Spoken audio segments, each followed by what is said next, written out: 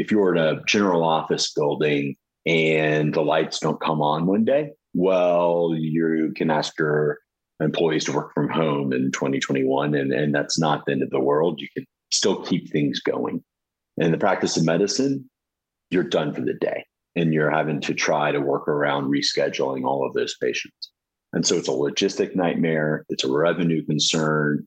And then beyond that, just in terms of the quality of the facility itself, it's your brand. I mean, your patients are walking into your facility and they are already making judgments about their care based upon the cleanliness, the capital conditions, access, and things along that vein. This is the Providers, Properties, and Performance Podcast, the podcast that brings together leaders in healthcare and investment real estate to consider the possibilities in future at the intersection of practicing medicine and healthcare real estate investment returns. Welcome to the Providers, Properties, and Performance Podcast. I am your host, Trisha Talbot. As a healthcare real estate advisor to providers and investors, the best solutions occur when the two collaborate together as partners in delivering better patient care. Providers can deliver care to their patients when and where they need it, and investors realize the returns to build and manage facilities. We explore changes in medicine and wellness, the future of healthcare, and using real estate as a strategic and financial tool. Welcome to this week's episode of the Providers, Properties, and Performance Podcast, where I interview Josh Richmond, founding principal and president of Evergreen Medical Properties, where we discuss how investing in healthcare properties is much more than just the numbers. The long-term investment success of healthcare real estate property involves the long-term success of the healthcare companies and clinicians that occupy the property and meeting their needs to be able to successfully treat their patients. So welcome, Josh. So Josh, welcome to the Providers, Properties, and Performance Podcast. Thank you. I'm excited to be here. So tell me the background story behind Evergreen Medical Properties.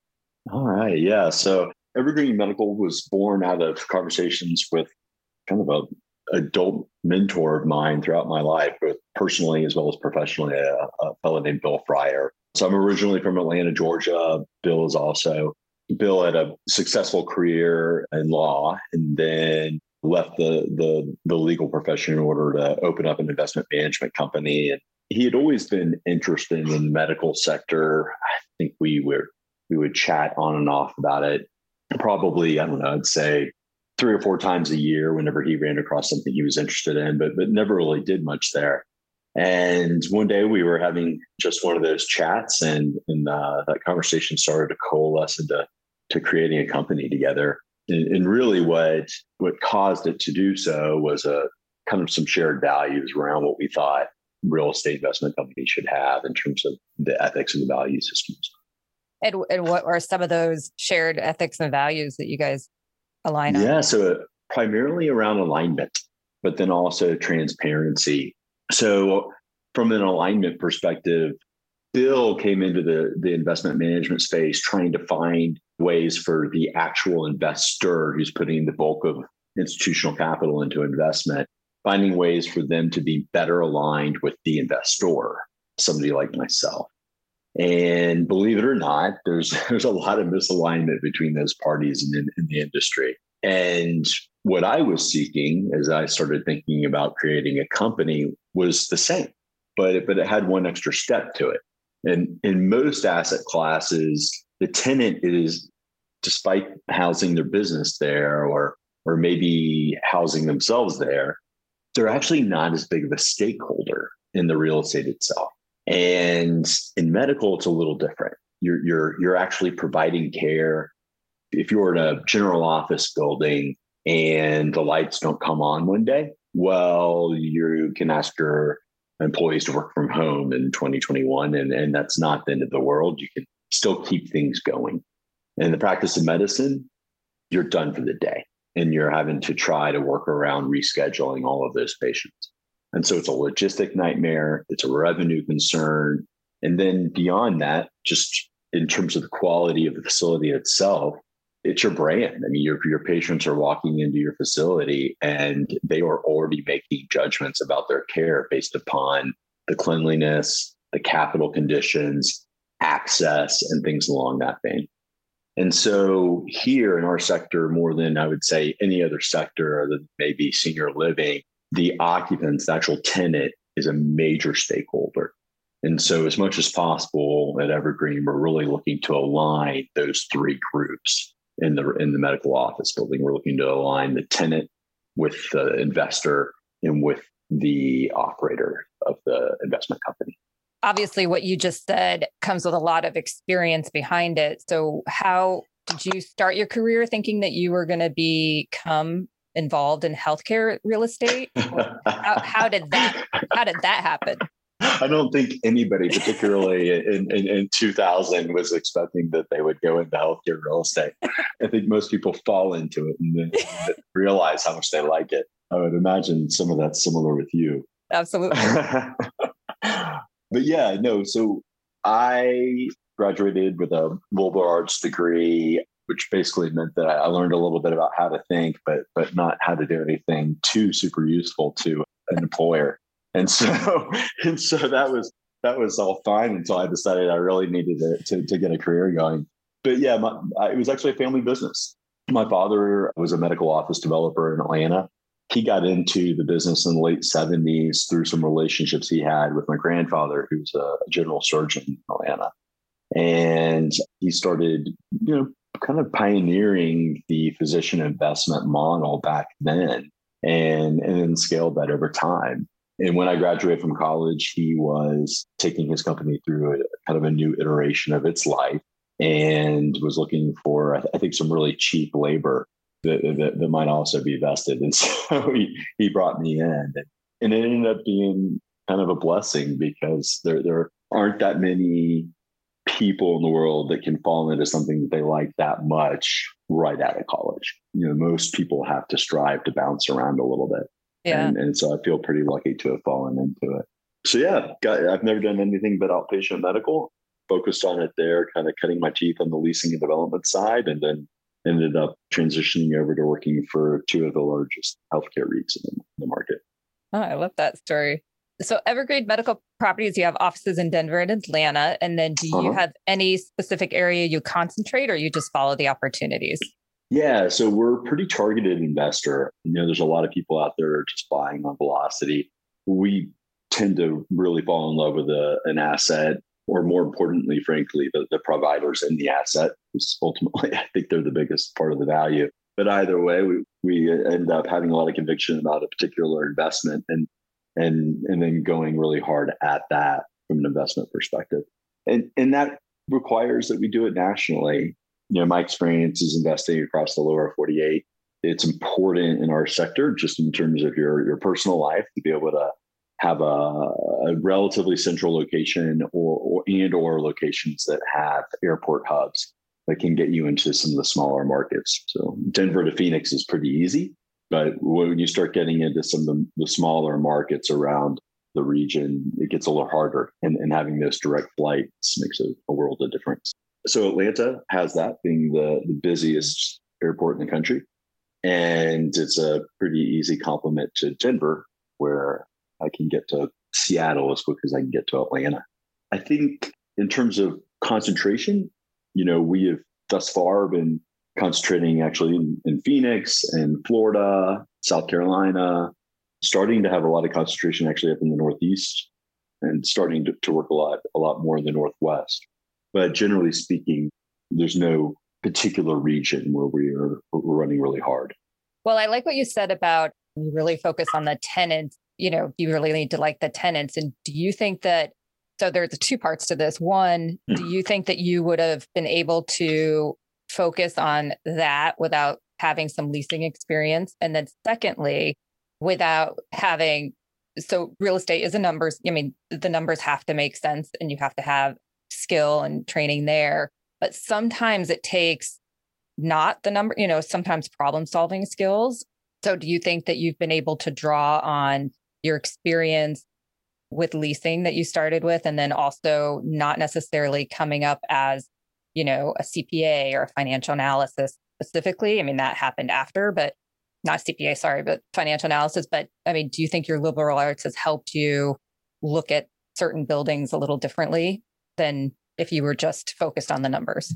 Yeah, I think the liberal arts background, just kind of at a macro level, it's pretty interdisciplinary, right? So that approach to education kind of draws you to look at things across multiple functions. And I think that that's important in life and also in business generally. And I think it's really important in investing. I mean, like I was saying earlier, I mean, we're not solely looking at rent rolls and markets and demographics. We're looking at who a provider is in a market and how they provide care in a market. And frankly, we invest along thinking about that attribute of a medical office building and the participants in it as much as we do what the rent roll looks like and what the real estate itself looks like.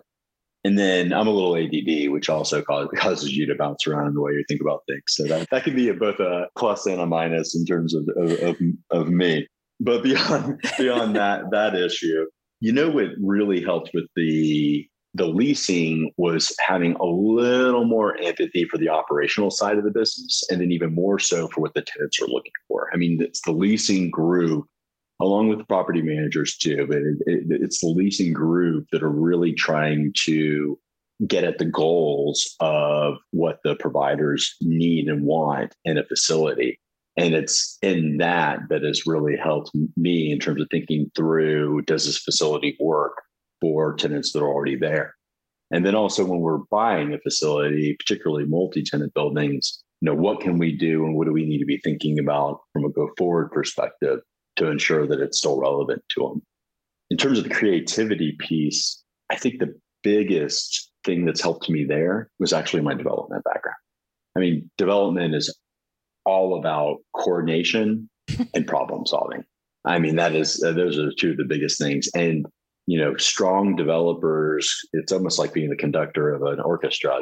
They can make music or they can make noise. And so you have to be able to choreograph that process and as harmonious of a fashion as possible, managing all of the stakeholders and problem solving the whole way. And so I think that is one of the things that's helped me on the investment side, where there's generally less variables more than anything else. So when you look at a property, kind of what core tenant do you look for? I mean, obviously, surgery centers are strong, but do you look at like having one practice that is serving the community in a strong way, regardless of a specialty, or do you look for a specific specialty? Yeah, I mean, I think that all specialties are necessary to the holistic provision of care in our country. And so when we look at a property, we don't think one specialty is necessarily that much better than another. There are definitely specialties that have higher or lower margins, and that's something that we take into account. But we're primarily looking for the right kind of ecosystem. And so that could be a single specialty effectively, where you've got an ecosystem that's built around orthopedics that might have a surgery center, it might have imaging, and then it might be anchored by an orthopedic group, or it could be a multi-tenant building where you've got an ecosystem that's not just inside the building itself, but maybe even operating outside of it in the submarket. And so really what we're looking for when we look at these assets is to try to understand as much as possible how the various providers in the building are actually operating both within the asset as well as within the market, and then drill up from there in terms of how that might impact value. So if you're looking at a property and, it's currently physician owned, or physicians develop a property and then they're wanting to sell it, can you offer a physician ownership in the property? Absolutely. That was one of the key things that we wanted to make sure that we were doing and offering to folks. It kind of goes back to that value of alignment. So if we are bringing the physicians into an investment with us, both parties are much better aligned with each other. And I think that it creates an easier process toward closing. And then I also think it creates a lot better relationship thereafter. So we absolutely offer that type of a structure. And we also try to solve problems where we can. I mean, a very common issue is the fact that some of the physicians may not have ownership in the real estate. Some of the physicians might, And we try to help create alignment even within the practice in terms of creating some optionality for the practice and the physicians and it, depending upon what their goals are. Yeah. And because you have some that will want to invest and some that don't. Exactly. And then, I think that solves a lot of problems because there's a lot of practices that I'm sure you know very well and have seen where they're in different parts of their career and all of a sudden the practice implodes because they don't have an exit strategy. Exactly. And that's a national theme. I mean, that's not something that's particular to any region by any stretch of the imagination. Right.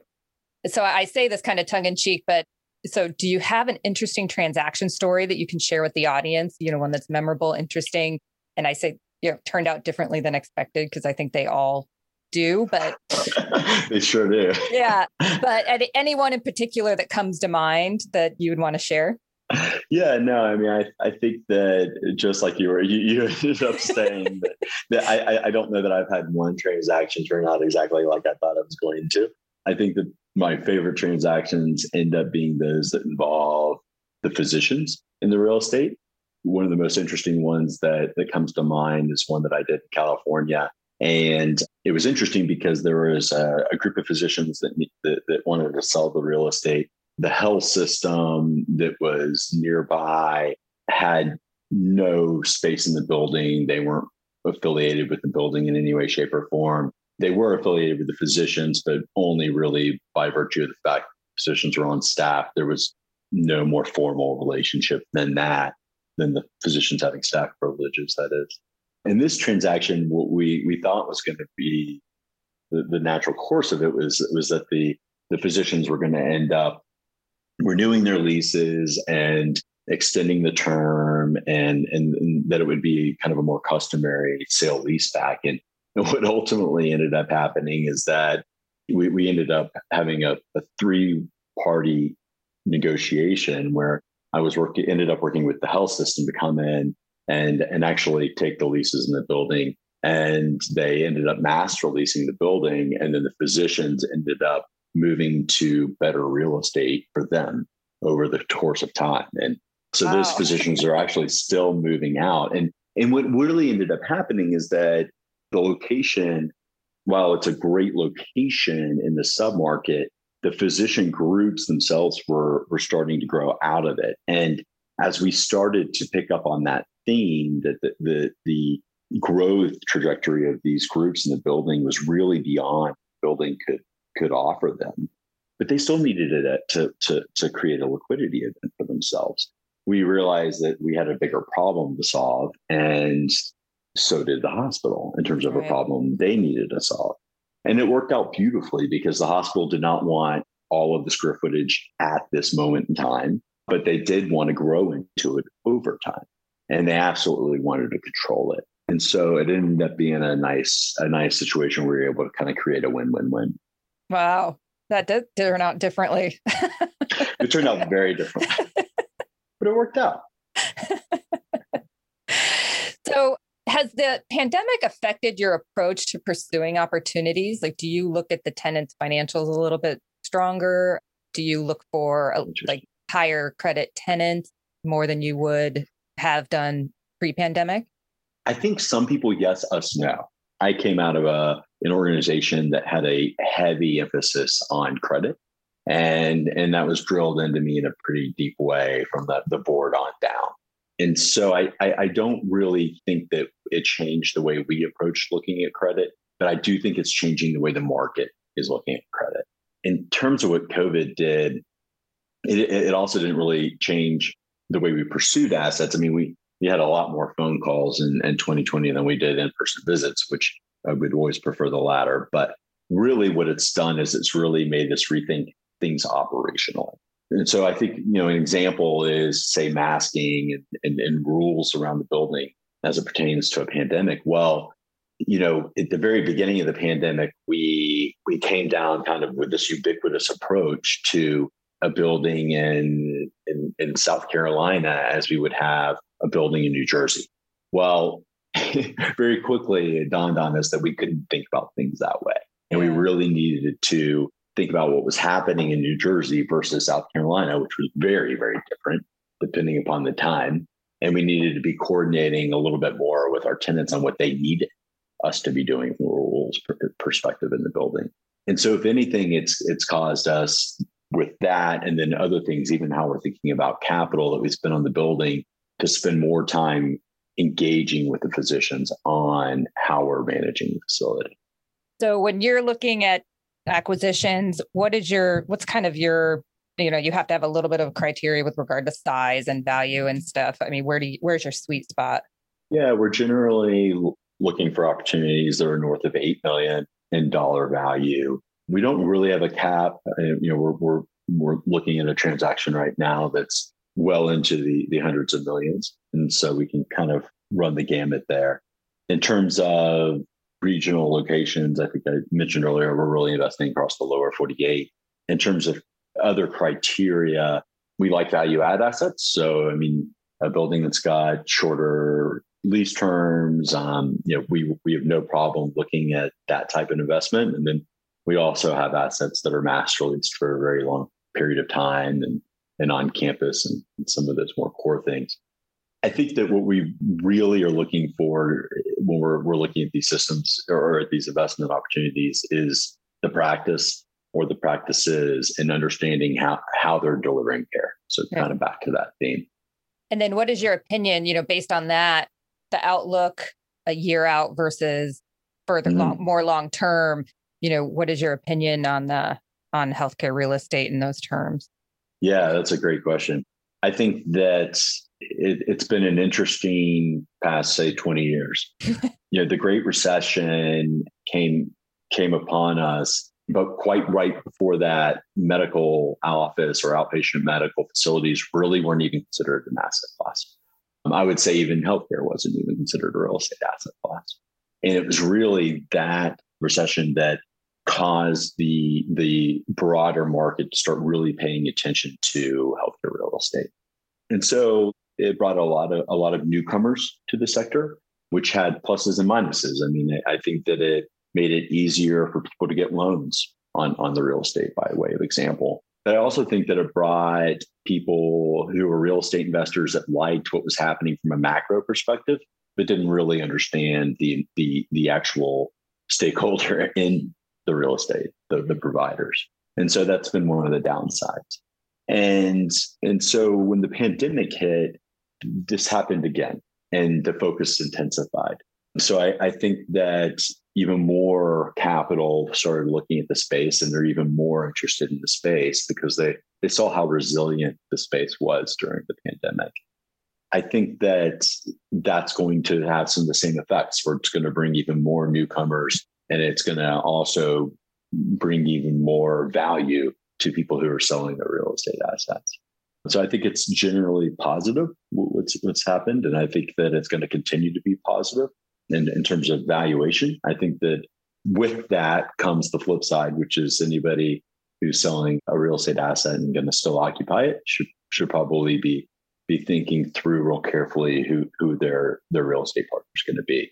Absolutely. That is the biggest thing, especially for, like you said, they have to operate a healthcare practice, and who owns it is a huge deal. So now, Josh, we're gonna move into getting to know you a little bit. Oh, okay. Is everyone ready for that? Yeah. So what was your first job? Which you might have already First job. Yeah. So my first job was, I hope nobody from a regulatory agency was listening. I think I was about 10 or 11, but I started washing and vacuuming cars at my stepfather's garage. And then it ended up moving into patching and plugging tires and doing oil changes and so forth. He put me to work at a young age, but that was actually a good thing. And it taught me a lot about money. And then it also taught me a little bit about customer service at a young age, which I think still is something I carry with me today. I love that. That's great. What would you be doing for a living if you were not working in the healthcare real estate industry? Oh, wow. So I will say that I really enjoyed the geology and forestry classes I had in college. In fact, I spent the lion's share of my time. And so it would probably be something within the natural resources industry.